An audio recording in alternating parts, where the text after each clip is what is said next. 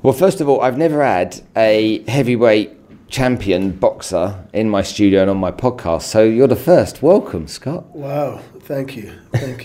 So tell me, before we get started, tell me, is being interviewed, doing podcasts, radio, television and stuff like that, is that something that you enjoy or is it something you endure?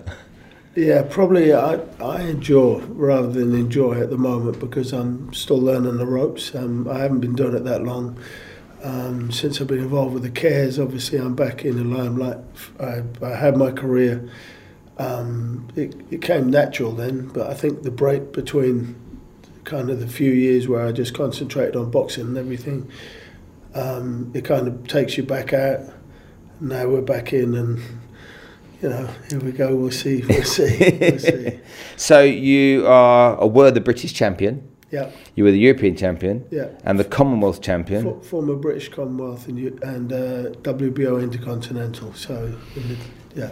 That's quite a roster, isn't it? A success that you had as a boxer. Tell me when it started for you. How old were you when you started boxing? I was, I'll give you a quick brief. I was a result of an affair and my father was a boxer. That's how it started really. And then I always knew that boxing was in something to do with me. I got pictures as a kid. I think I'm about 6 months or 8 months old, and I got a pair of boxing gloves on. Really? Or maybe older than that, maybe 16 months or something. I'm standing like that with a pair of boxing gloves. So boxing's always been in the photographs. I've always known that my real father was a boxer, although I never met him till the age of 23. So. But I always wanted, I was always a rough kid. I was fighting all the time with different kids. I did karate first, didn't really, I couldn't really, that wasn't physical enough, so I wanted to get more physical, and then I got taken to the boxing gym about 13 years old, and then I got, had a little, wanted to box, wanted to spar, wanted to show these people that I could do something. And also my father was involved in this boxing gym that I never knew. It was only 3 miles from where we lived. And anyway, I got to the boxing gym, was there for a few weeks. I kept asking, can I spar, to show them how strong I was. They said, like, okay, we'll get you ready. Got me ready. They said, look, right, I've got a bigger guy. He's bigger than you, more experienced than you. Put him in the ring. And they were telling the guy to take it easy. I remember looking across the ring and thinking, take it easy. I'm not taking it easy. Anyway, he said box. I ran across there. I think I dropped him and kind of like hurt him badly in about 20 seconds, and it was all over. He dropped to the floor and the guy, the trainer, started screaming. I did carry on. I think I carried on hitting him when he was down purely because I was just in the fight mode. And the trainer started screaming, stop the spar, jumped in the ring, told me to get out, get my bag and get out of the gym in no uncertain terms. You'll never box for this club. And I remember walking out, dragging my bag, thinking, wow, that's, I thought they would have liked that, you know.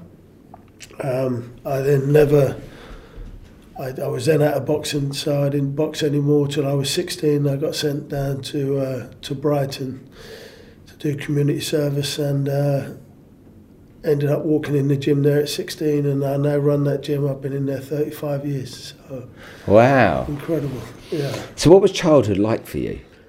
Was it troubled? Was it working class? Was it, you know, what kind of, give us a picture. I mean, I had my mum was a single parent. She was out at work. I remember, I think this was across the board in this kind of 70s.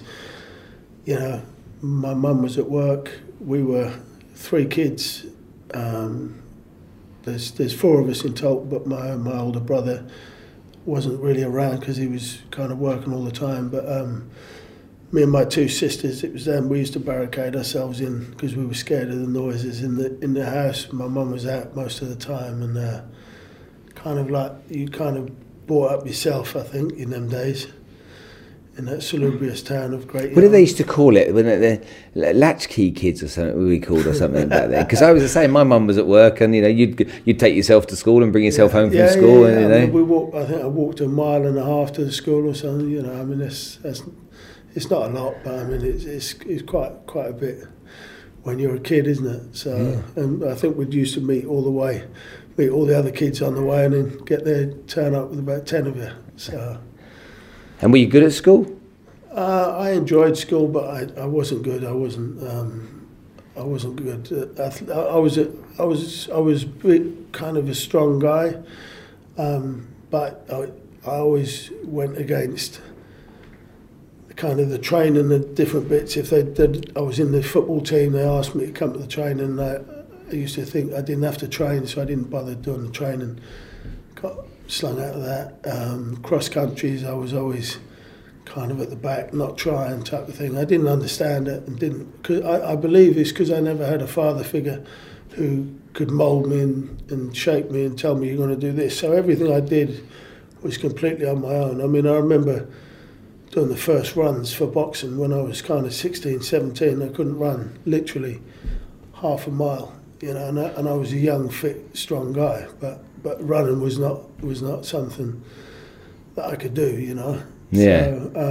So I then persevered and pushed and got myself. So, I mean, I've ran the marathon des Sables, which is 6. Have you run that? 6 marathons in 7 days. Yeah. Really? Yeah. So I did that in 2005, I think. So, yeah. So that. Gee, man, that's what crazy people do. The marathon des Sables. I know a few people that have done it. That's the toughest adventure race in the world, isn't it? Yeah. It's wonderful. Yeah. Did you enjoy the experience? Absolutely. Yeah, it was incredible. I loved it. And did you lose your toenails? It was tough. It was no. I'll tell you, I did it with my nephew, and before that, in 2003, I'd walked from Edinburgh to Brighton, and one of the cricketers, I did it with 3 cricketers, and one of the cricketers gave me some foot cream that basically stopped you getting a blister, and then this foot cream. I didn't use it one day, and I got the biggest a blister that blew up bigger than my big toe, and I had to pop it. So that was the only day I didn't use a cream. So anyway, I only had a little bit of cream left. So I thought, well, I'm not going to tell my nephew because he's going to want to use it with me, because that's what I did the des Sables with. Anyway, I think he got 21 blisters on his feet, and I never got one. And I only told him on literally the last couple of days, I said, here, you should have used this cream that I've got. I showed him the cream, and he was like, you're unbelievable. So, yeah, I didn't go down. Cheers, Unc. Yeah. So, you have this childhood. It's kind of pretty normal, I think, for many of us. I don't think any of us. And listen, we didn't have no money, so crime was always there. It was calling me. It came quite easy. The guys that I was knocking around with were all involved. So, you get involved in borrowing a couple of cars here and there, and done a few bits. So that's kind of where I was going. Petty crime, fighting. Getting in trouble, just petty crime really. But I got to the stage when I was 16 where we got done for quite a few bits, come up together. The guy I was with got 18 months jail. They said, look, you're going to go to jail, so get yourself ready, but you need to get some references. So I rang my sister up, who just moved to Brighton. She gave me a reference.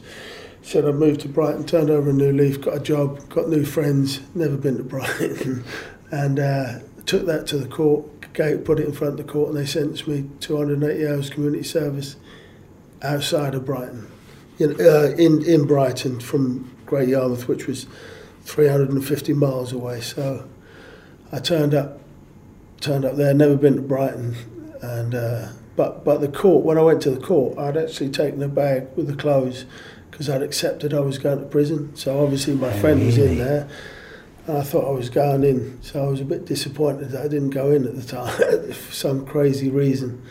at the time, but really it was the best thing that ever happened to me, because it got me out of that environment, put me into a new environment in Brighton, and Brighton is a wonderful city as well. So that was the best move I could ever make. And then obviously I walked it back in the gym. Boxing become a big part of my life.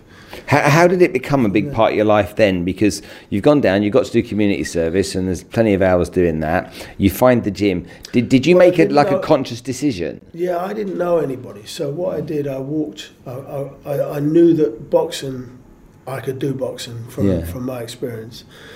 I also knew that I was strong and I enjoyed a fight. So for me to the first thing I did as soon as I arrived in Brighton, thought, right, I don't know anyone, I'm going to find a gym. Found a boxing gym, walked in there. I mean, in them days, it was literally, you walk in, they'll look at you, they'll say, put a pair of gloves on, you're in the ring. And literally, there was three guys, all bigger and stronger and better than me, more experienced, and they basically battered me. And I remember I've got a slope outside the gym, and I remember walking up the slope with my lips burst, my nose running with blood, and thinking to myself, I'm gonna kill all three of them. I'm gonna smash them to bits. But I couldn't do it then. It took me probably 6-8 months, and then I eventually knocked every one of them out. So I then took the mantle in the gym of being a heavyweight and being the strongest in there, but it took me a few years. Probably a couple of years before I could do that. Were you a scholar of the sport? Were you big into learning about the craft of boxing? Yeah, I loved. I mean, I loved it. I love the history. I go back to the bare knuckle era. My front room's got all the pictures of the bare knuckle fighters. There's the first black heavyweight champion he won his freedom from slavery in America in kind of 1800. Yeah. Come over on a ship. Tom Moulinex, he fought the guy in England, Tom Cribb, for the first ever championship of any kind, England versus America. That was 1805, just outside of Brighton. So yeah, I've done my history. I love it. And when it came to learning the kind of the rules of the game, you like to fight, which meant to me you were a scrapper more than a boxer before you became a boxer. Yeah, absolutely. Again, all I knew is that I could, or I believed I could punch. So if I can hit somebody, I can hurt them, and if I can hurt them, I can finish them. But it wasn't about, I can box, these guys would play with me, and then I'd kind of hit them once, and then once I hit them, I could put them in a shell, and if I could put them in a shell, then I could beat them and overcome their good boxing. Talk to me about boxing coaches. Obviously, any great person in probably any industry, in particular in sports, Usain Bolt's not going to be able to break the world record over and over again without a great coach. I'm sure you've experienced them along the way, yeah? I think being a coach, I had many coaches. Who was the best one? I'd say a guy who fought for the world title called Jimmy McDonald.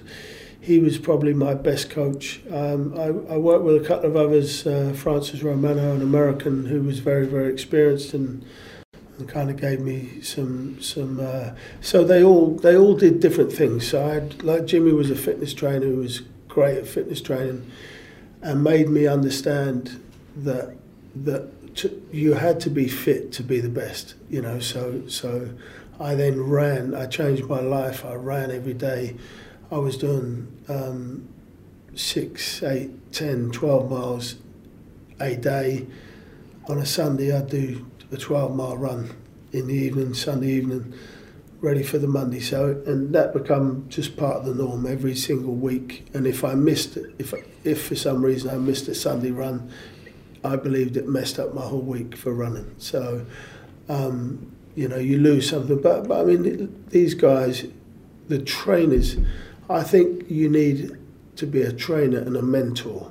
They're the ones that really get it out of you. It's not just being a coach. Anybody can be a coach, But I believe that you need a guy with you who mentors you as well. So it's interesting that Tyson Fury has just moved on from his trainer. You know, now his trainer, I believe, again was a coach. So and couldn't mentor him, you know, because he was the one with the experience. So I think he's looking at, he knows he's got the biggest fight in his life against Deontay Wilder, very dangerous man, and I believe that he's looking for something. He needs someone there who he can look to and really believe that this guy's understands where he is in the fight game. Is the best mentor a guy that's been in that position themselves, like been in the ring themselves? Well, again, Mike Tyson's mentor was Customato, so he was his trainer and mentor, but he was a masterful man, and I'm not even sure whether Customato boxed that much, and I'm not even sure whether he did box, because I haven't really looked into that. But what I know is that he was an old man at the time, never boxed, and he got a hold of Mike and turned him into the greatest thing, you know, or one of the greatest things. So. Do you think that, I mean, that's quite a celebrated relationship, isn't it? You know, there's been various documentaries and movies made about that kind of relationship those two guys had. Yeah, I mean, incredible. To me, there must have been some magic dust, some chemistry. There must have been something about the two of them meeting at the time they did, in whichever stage of their lives they were both at, for that to really have turned into something as magical as that. Yeah, I mean, I think Mike was in Tryon, which was like a prison facility, and then he got introduced to Cuss, and Cuss said, "Wow," you know, he showed him his skills, and he looked at him, and again, Cuss had various champions under him. Floyd Patterson, a heavyweight champion from the 50s or 60s, and that him having that guy there, knowing he could manage, Mike was like, "Oh my God, this guy can change my life completely," and he did. He made him believe that he was going to be. He told him at 13 years old, "You're going to be the heavyweight champion of the world," and Mike has got an IQ of 160. And a photographic memory. He's an absolutely incredible man, and I've had the pleasure of spending quite a bit of time with him as well. So, you know, so when you kind of listen to their stories and the way they tell you stuff, it's incredible. So, yeah. So you become this boxer, so you go through, you start training, you start as an amateur boxer, obviously. Yeah. So you start to be successful and get a few wins. Yeah. When you were young, was there anyone that you came up against that kind of occupied your mind when you were an amateur? Someone that is just like there was something about them that used to kind of possess your mind a little bit, like you really wanted to beat them, or were you one of these kind of professional boxers that saw it as a business in your mindset? I mean, for me, I boxed because I absolutely loved the.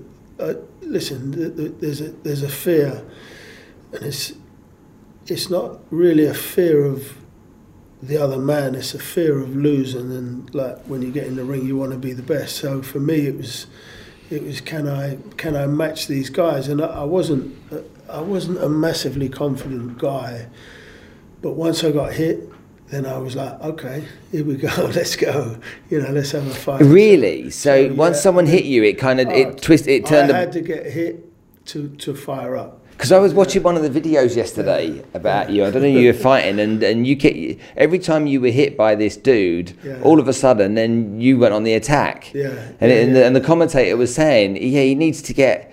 Seems like it needs to be it before he wants to go for it. Yeah, I mean, I mean that was at the return with Ayabola, James Ayabola. So me and James had quite a bit. James was a 6'9" guy, massive puncher, knocked out kind of everyone who he hit, kind of thing.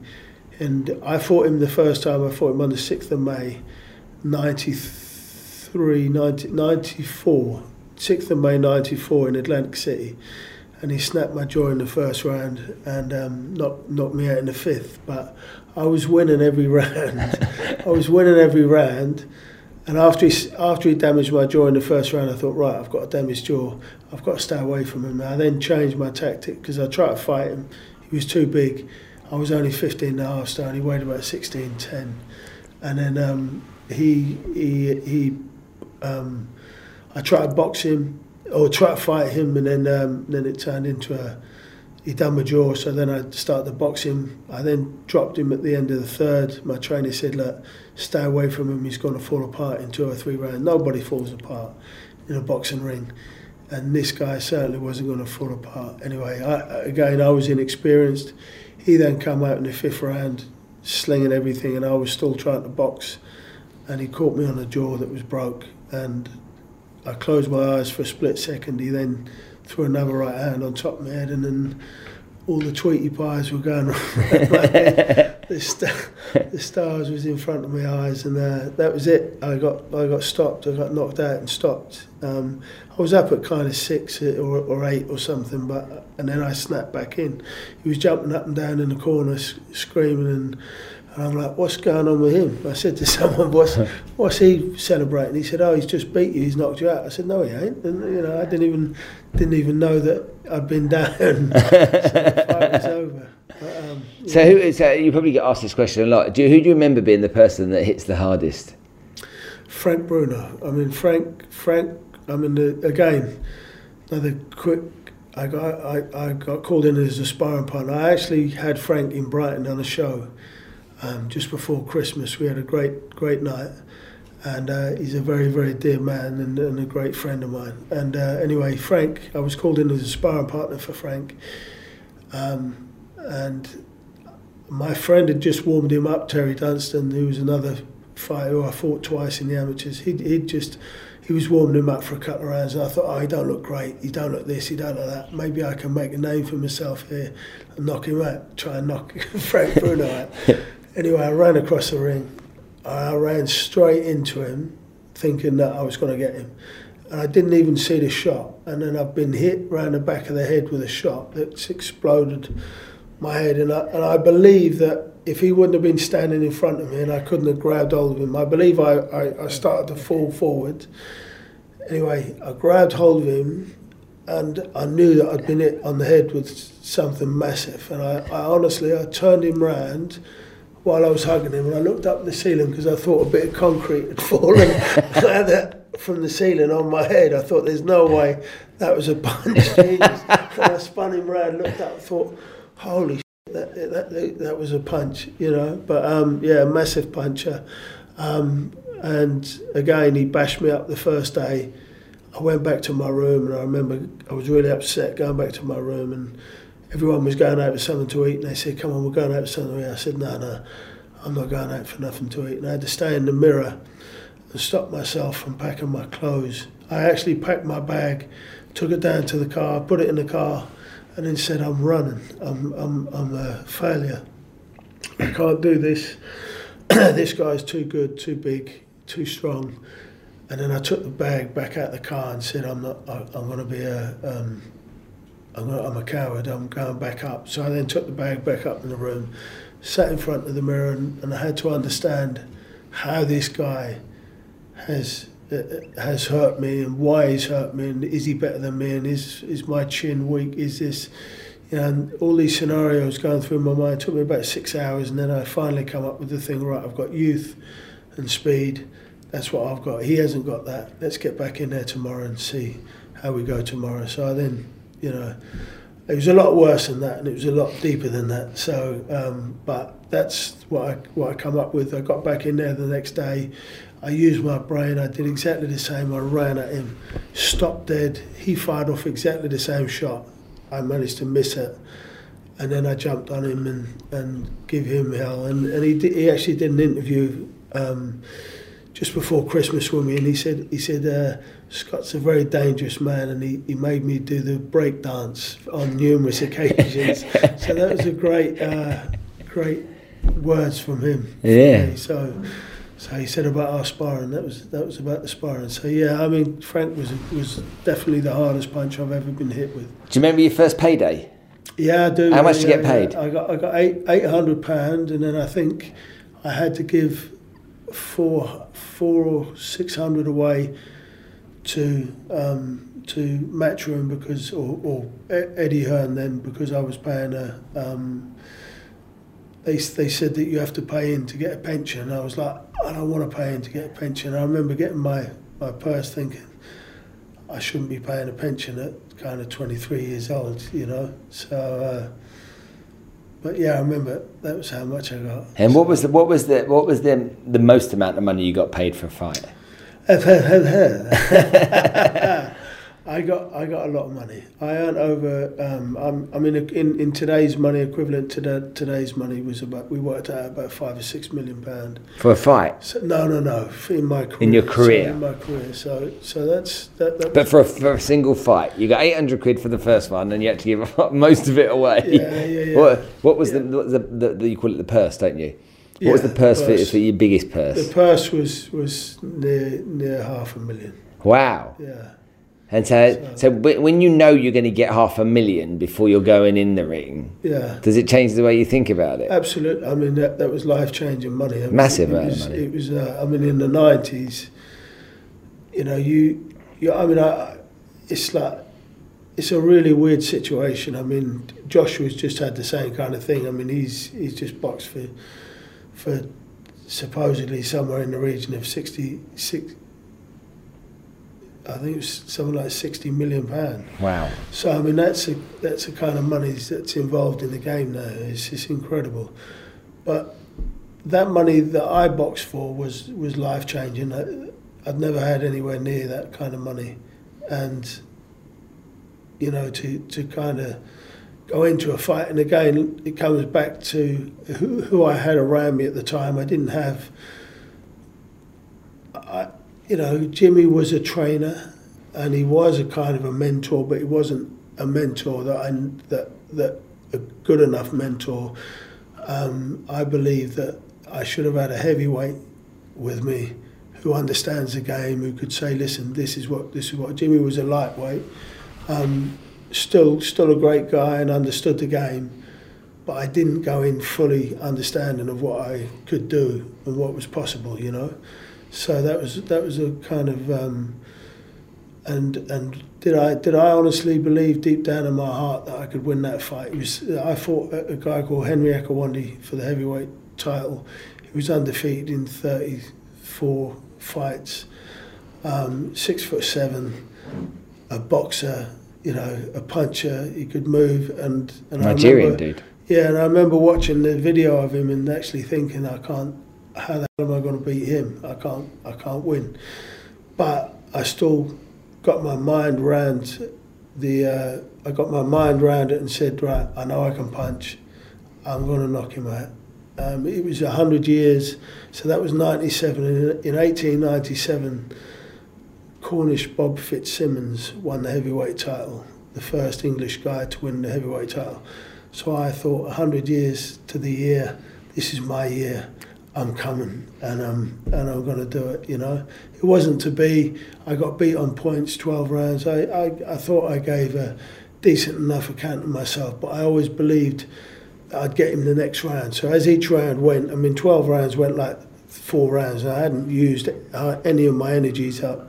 I trained really, really well for it. You know, I was running 20 miles on a Sunday then. So I'd done everything possible. Got in the ring and just thought, right, next round I'm going to get him. Next round I'm going to get him.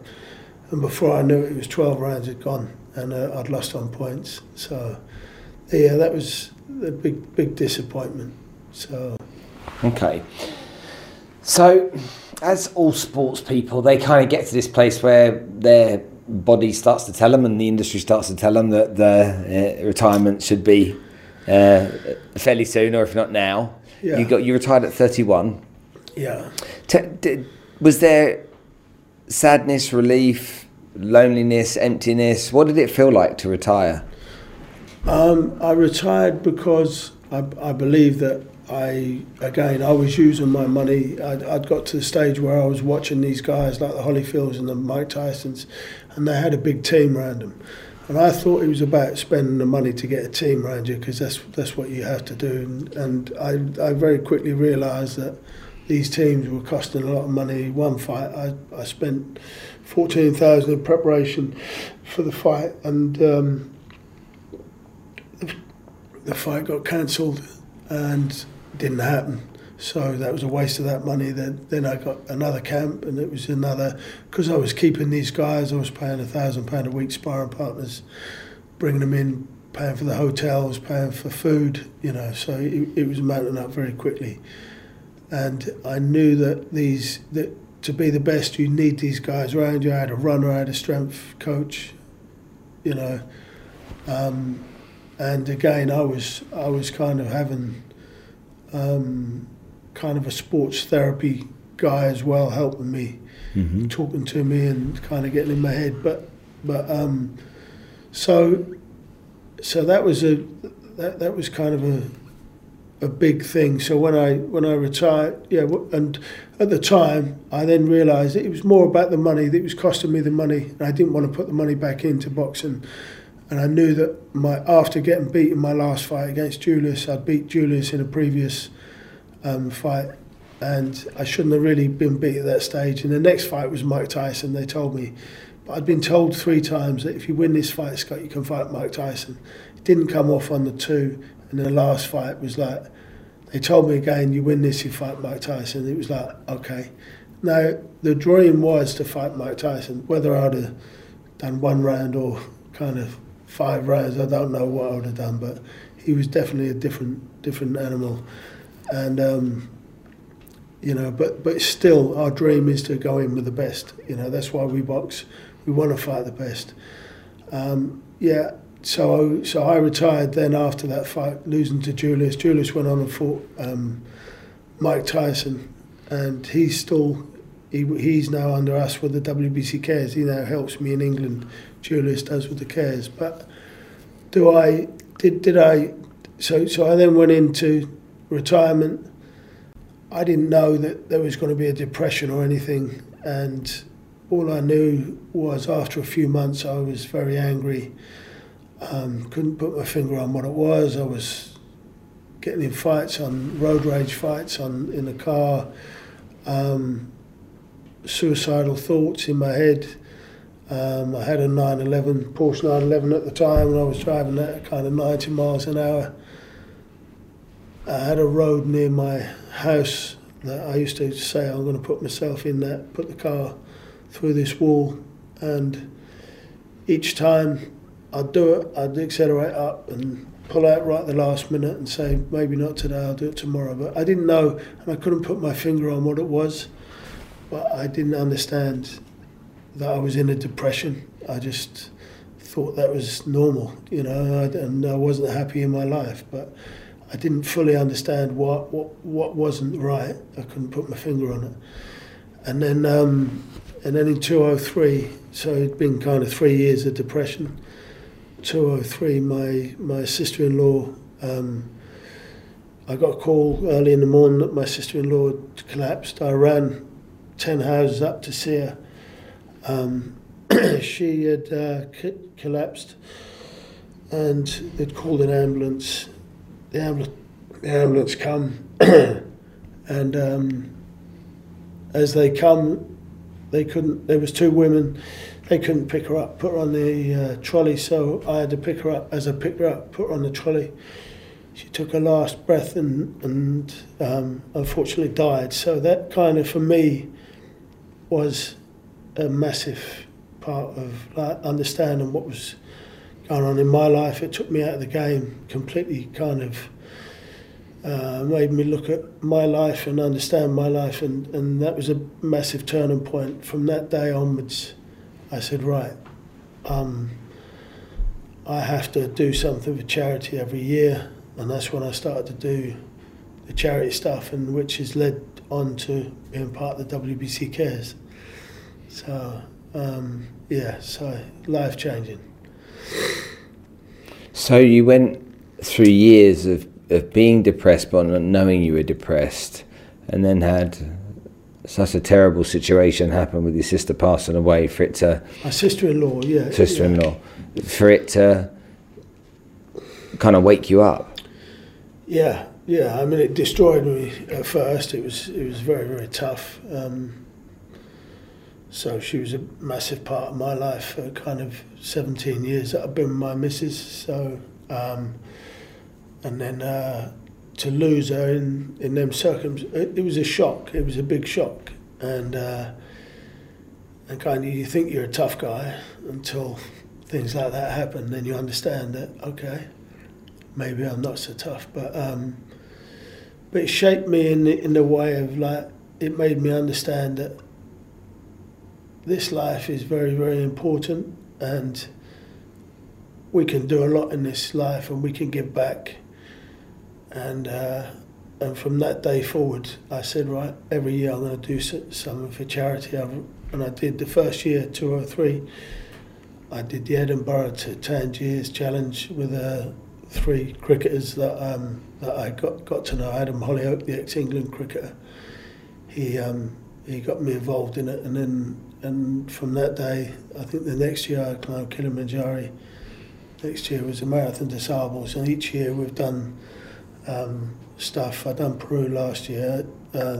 This year, now we're in the new year, yeah. So we're doing the Prudential 100. Yeah. The bike ride or the? No. Last year we just done the one of the mountains, and then Machu Picchu. Okay, so yeah, I saw you went across to Peru. Peru. Yeah, okay. Peru, Yeah, you went to Machu Picchu in Peru. This year we're doing the Morocco. So over the years. Oh, you're going to Mount Toubkal? Yeah, I think we're doing the Atlas Mountains this year. Atlas Mountains, yeah. I did it last year. Oh, wow. I did Kili as well, so I'm a climber, that's my thing. Great, yeah. Okay, good. There's really cool things you've done. Yeah. So every year you gave yourself a challenge, and how did you choose the charity? I just do for anybody that's needy. that said to me, look, can you help us? Can we do this? Can we do this? Can we do this? So I was always the one to say, yeah, I'll do this. So tell me then about, because that's really how I got to meet you just the other day at the event. How did this then move from you doing some stuff for charity every year to you then getting involved in the organisation you're in now? So I used to do stuff, again, one of my dear friends who's also a partner in the Cares now, Dave Walker in England, he got me involved doing stuff for the homelessness back in kind of like 07, 08. Yeah. From them kind of stuff was asking me to do this, do that, and I've always kind of given my time for free. I'm honoured, I earn my money in boxing, and I'm happy to give my time mostly for free. If I can fit it in, then I'll do back to boxing. So I've always helped where I could help, and with the homelessness and different bits and pieces, different charities all the way through, giving people belts, to doing as much as I can. And then in 2016, we had a meeting in London with Maurizio, and I had some ideas for him, and he said, look, Scott, you're a great guy, you've done great work for us, we'd like you to be the chairman. So what, just for the benefit of everyone, what is WBC Cares? WBC Cares is the goodwill arm of the WBC, the green belt, the heavyweight champion at the moment, Deontay Wilder is. But for me, it was the belt that I fought Iobola for in America when he broke my jaw and knocked me out. So I didn't win that belt. And then about 08, Dave said to me, look, would you, because unfortunately again, James got shot and killed in London in 2007. James who? James Iobola, the guy who I fought. Oh, did he? So I had 2 defining fights with him, and I beat him in the return. He beat me in the first one, then I beat him in the return. And then he got shot and killed in 2007. We were very dear. We'd got our, at the time we hated each other. when we fought each other, we hated each other.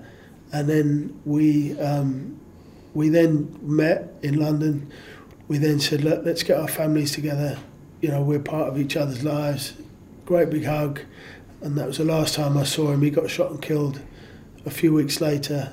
So we never got the families together. But because of James, I said, so when they said to me, Scott, we want to present you with a WBC belt on behalf of all the great work you're doing, and we want you to carry on this work in James's memory and different stuff. So I said, yeah, listen, I'm happy to do that. I'd love to be involved in any way I can do, and that's how I got involved with the WBC. And then obviously going on 2:16. I had a meeting with Maurizio. We had some ideas about pushing some stuff in the UK. The WBC Cares wasn't set up in the UK. Dave kind of Walker used to do a few bits, but he was never. It was never a company or doing great work. So I said, look, I've got some ideas. We can really push it. I had a meeting with Maurizio, and he said, look, Scott, we'd like you to be the chairman. We know you kind of want to do great work, so let's see what you can do. And since then, we're working in knife crime. We've got over 750 kids we work with in knife crime over London and the South Coast, and that's growing every week. We work with the disabilities, and we're now pushing to get wheelchair boxing into the Invictus Games and the Olympics. So, but it's not the boxing that we know. They're not knocking each other out. They're doing an exhibition of boxing and skill levels, and they get points for the way they move the wheelchairs and skills. Mm-hmm. So that's what we're pushing at the moment.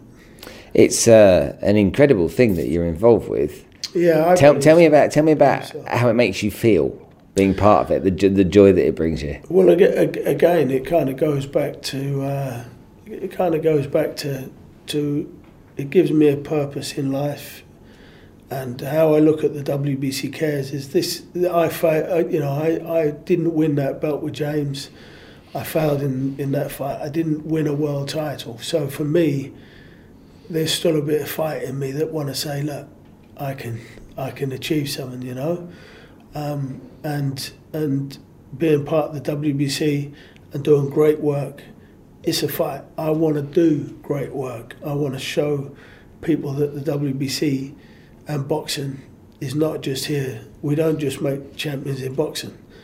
We make champions in life, and that's what I believe we're doing now. All these kids, the guys that we saw the other day, the kids with special determination.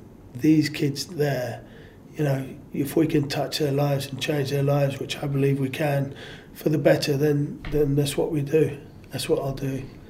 So it was epic. It was epic watching you. Okay, it really was nice to see. Okay, on a lighter note, just before we finish, you got beaten up by Brad Pitt. Yeah, I did. I must admit, I did. So I know Jason Statham. Yeah, so yeah. I know that you're in the movie Snatch. Yeah. How did that happen? Well, funnily enough, I went to school with Jason Statham. Did you? And he's from Great Yarmouth. So, yeah. Well, I believe the way it happened is that they were looking for a real heavyweight boxer. They'd interviewed a few of my pals, and I got a phone call to say, look, can I turn up for an interview to see about a film? No one knew what film it was. No one knew who was behind it. Guy Ritchie or no idea. Anybody was in the film. So it was just to turn up. I turned up one day. I'd been on a motorbike all day. I used to ride a 1000cc Ducati thing, and I was in London. I was sweating. I'd gone into the rooms. It was a similar room to this. There was a bright light camera on me. The girl said, I'm going to go out and get Guy Ritchie. Now, I didn't know who Guy Ritchie was. I expected a big fat guy with a big black beard, and so I'm sitting there. In walks a young kid in a pair of I think he's a young kid. We're the same age, but he's I thought he was about 26 or something. He's got a white t-shirt on, he's suntanned, he's got bleached hair, he's a cool dude, comes in, sits on a table similar to this opposite, sits there, starts looking at me, and I'm thinking, so I'm waiting for her to bring Guy Ritchie in, and he sits there and I'm thirsty, he hasn't offered me a drink, he hasn't offered me anything. I'm thinking, what's this, why hasn't he offered me a drink or anything? Anyway, he sits there, and then he says, and he's just looking at me like this, staring at me. So I'm thinking, I'm a bit paranoid. I've just retired from boxing. I'm like, what's this guy doing? He's like staring at me. So I'm kind of like sitting there thinking, and it's now, starting to dawn on you. Really aggravate me. So I'm thinking, anyway, she hasn't come back. It's a couple of minutes, and then I go like that. I'm just about to say, "What are you looking at?" You know, words to that effect. And I literally went like this. As I looked up, went to look at him. You know, the doors opened, and I've kind of snarled. I was just about to give it to him to say, "What are you looking at?" And the door opened. The girl walked in, and she went, "Oh, you've met Guy Ritchie." I went, "Oh my God!" No. And I just started to snarl at him, and he saw the look, and I went, "Oh mate, I'm really, really sorry." He went, "I love that look," and that was it. That's how I got. That was your audition. That was the audition. So he said to me, "I love that look." He said, "I'll call you in a couple of days," and then he called me a few days later, and then I turned up the first day. I went to a gym called the Buddha Choir Gym in Fulham, and turned up at this gym, and he said, "Oh, Brad Pitt's in there," and I said, "Okay, no problem. Where do you want me?" And they said, "Did you hear what I said?" So I said, "Yeah." He said, "Brad Pitt's in there." He said, "Oh, you didn't react?" I said, "Well, if you'd have told me it was Mike Tyson, I might have reacted." But, you know. But anyway, I met the guys there, absolutely fantastic. Didn't meet Jason. I hadn't seen Jason since we were at school together. And then, but I'd followed him. He was in the Commonwealth Games in 1990. In high diving, yeah. And I watched him on TV, and then he was a model on the Clothes Show, and anyway, I got in the car. I still didn't know he was in the film. And then the first day in, we get in a limo, get picked up in the car, and Guy Ritchie's partner's in it. What's the guy's name? The guy's partner in Snatch. What? Yeah, I can't. The director, producers? Yeah, it was Matthew Vaughan. Okay. So anyway, Matthew Vaughan's in the car with me, and he said, "Oh yeah," and he was on the phone going, "Oh yeah, Staith, Jason." Anyway, put the phone down, and I said, "Who's that?" He went, Staith, yeah. "Jason Statham." I said, so again, we didn't know who Jason Statham was, because that was kind of like, nobody had known. So I went, "Was he born in Great Yarmouth?" He went, "I think he was." I said, "Oh, right." Get him back on the phone. And that's when you spoke to? Got him on the phone and said, anyway, so he used to have his teeth wired up at school. So, and he was called Jaws. Sometimes people would call him Jaws. So let's say, anyway, and I said, "Oh, Jaws," like that. He's like, "Who's that? Who's that?" I said, "It's Scott." He's like, "Oh wow, I can't believe I followed your career." I said, "Yeah, I followed yours," and then yeah, we were both in Snatch. So incredible story, really. That two guys from Great Yarmouth, Yarmouth, yeah. So with that big ugly toad of Brad Pitt. So, was it fun making the movie? Absolutely brilliant fun. Yeah, you had Vinnie Jones on there, and a lot of the guys, and we were all the same age, so it was kind of like everyone was the same age. Brad was great fun. He would want to wrestle you and mess around, and played a few jokes. So yeah, it was good fun. Good fun. Played chess with them all and different bits, so that was good. So. And so, when we look at your career, you're 52 now? Hang on. 51. 68 you were born, 51. Okay, 51. So I'm 50 this year, so we're similar age to each other. Yeah. Do you look back on the career you've got as a boxer, the stuff you've done in movies, and then more importantly the stuff with WBC Cares. You've got a lot to be proud of, haven't you? Yeah, I believe. You kind of you look back and you think, wow, I've had a lot of experiences. So I believe. I mean, the fact that I'm still breathing is fantastic for me. I thought I'd have been gone at 30 years old. So the fact I'm still here at 51 is pretty amazing. And I've met some incredible people and some great people. So, and I believe that I've smashed every dream I've ever dared dream. So that's good. That's clear to see. Scott, thank you so much for your time. I appreciate you joining us on the show today. Superb. Thank you very much. Thank you. Cheers.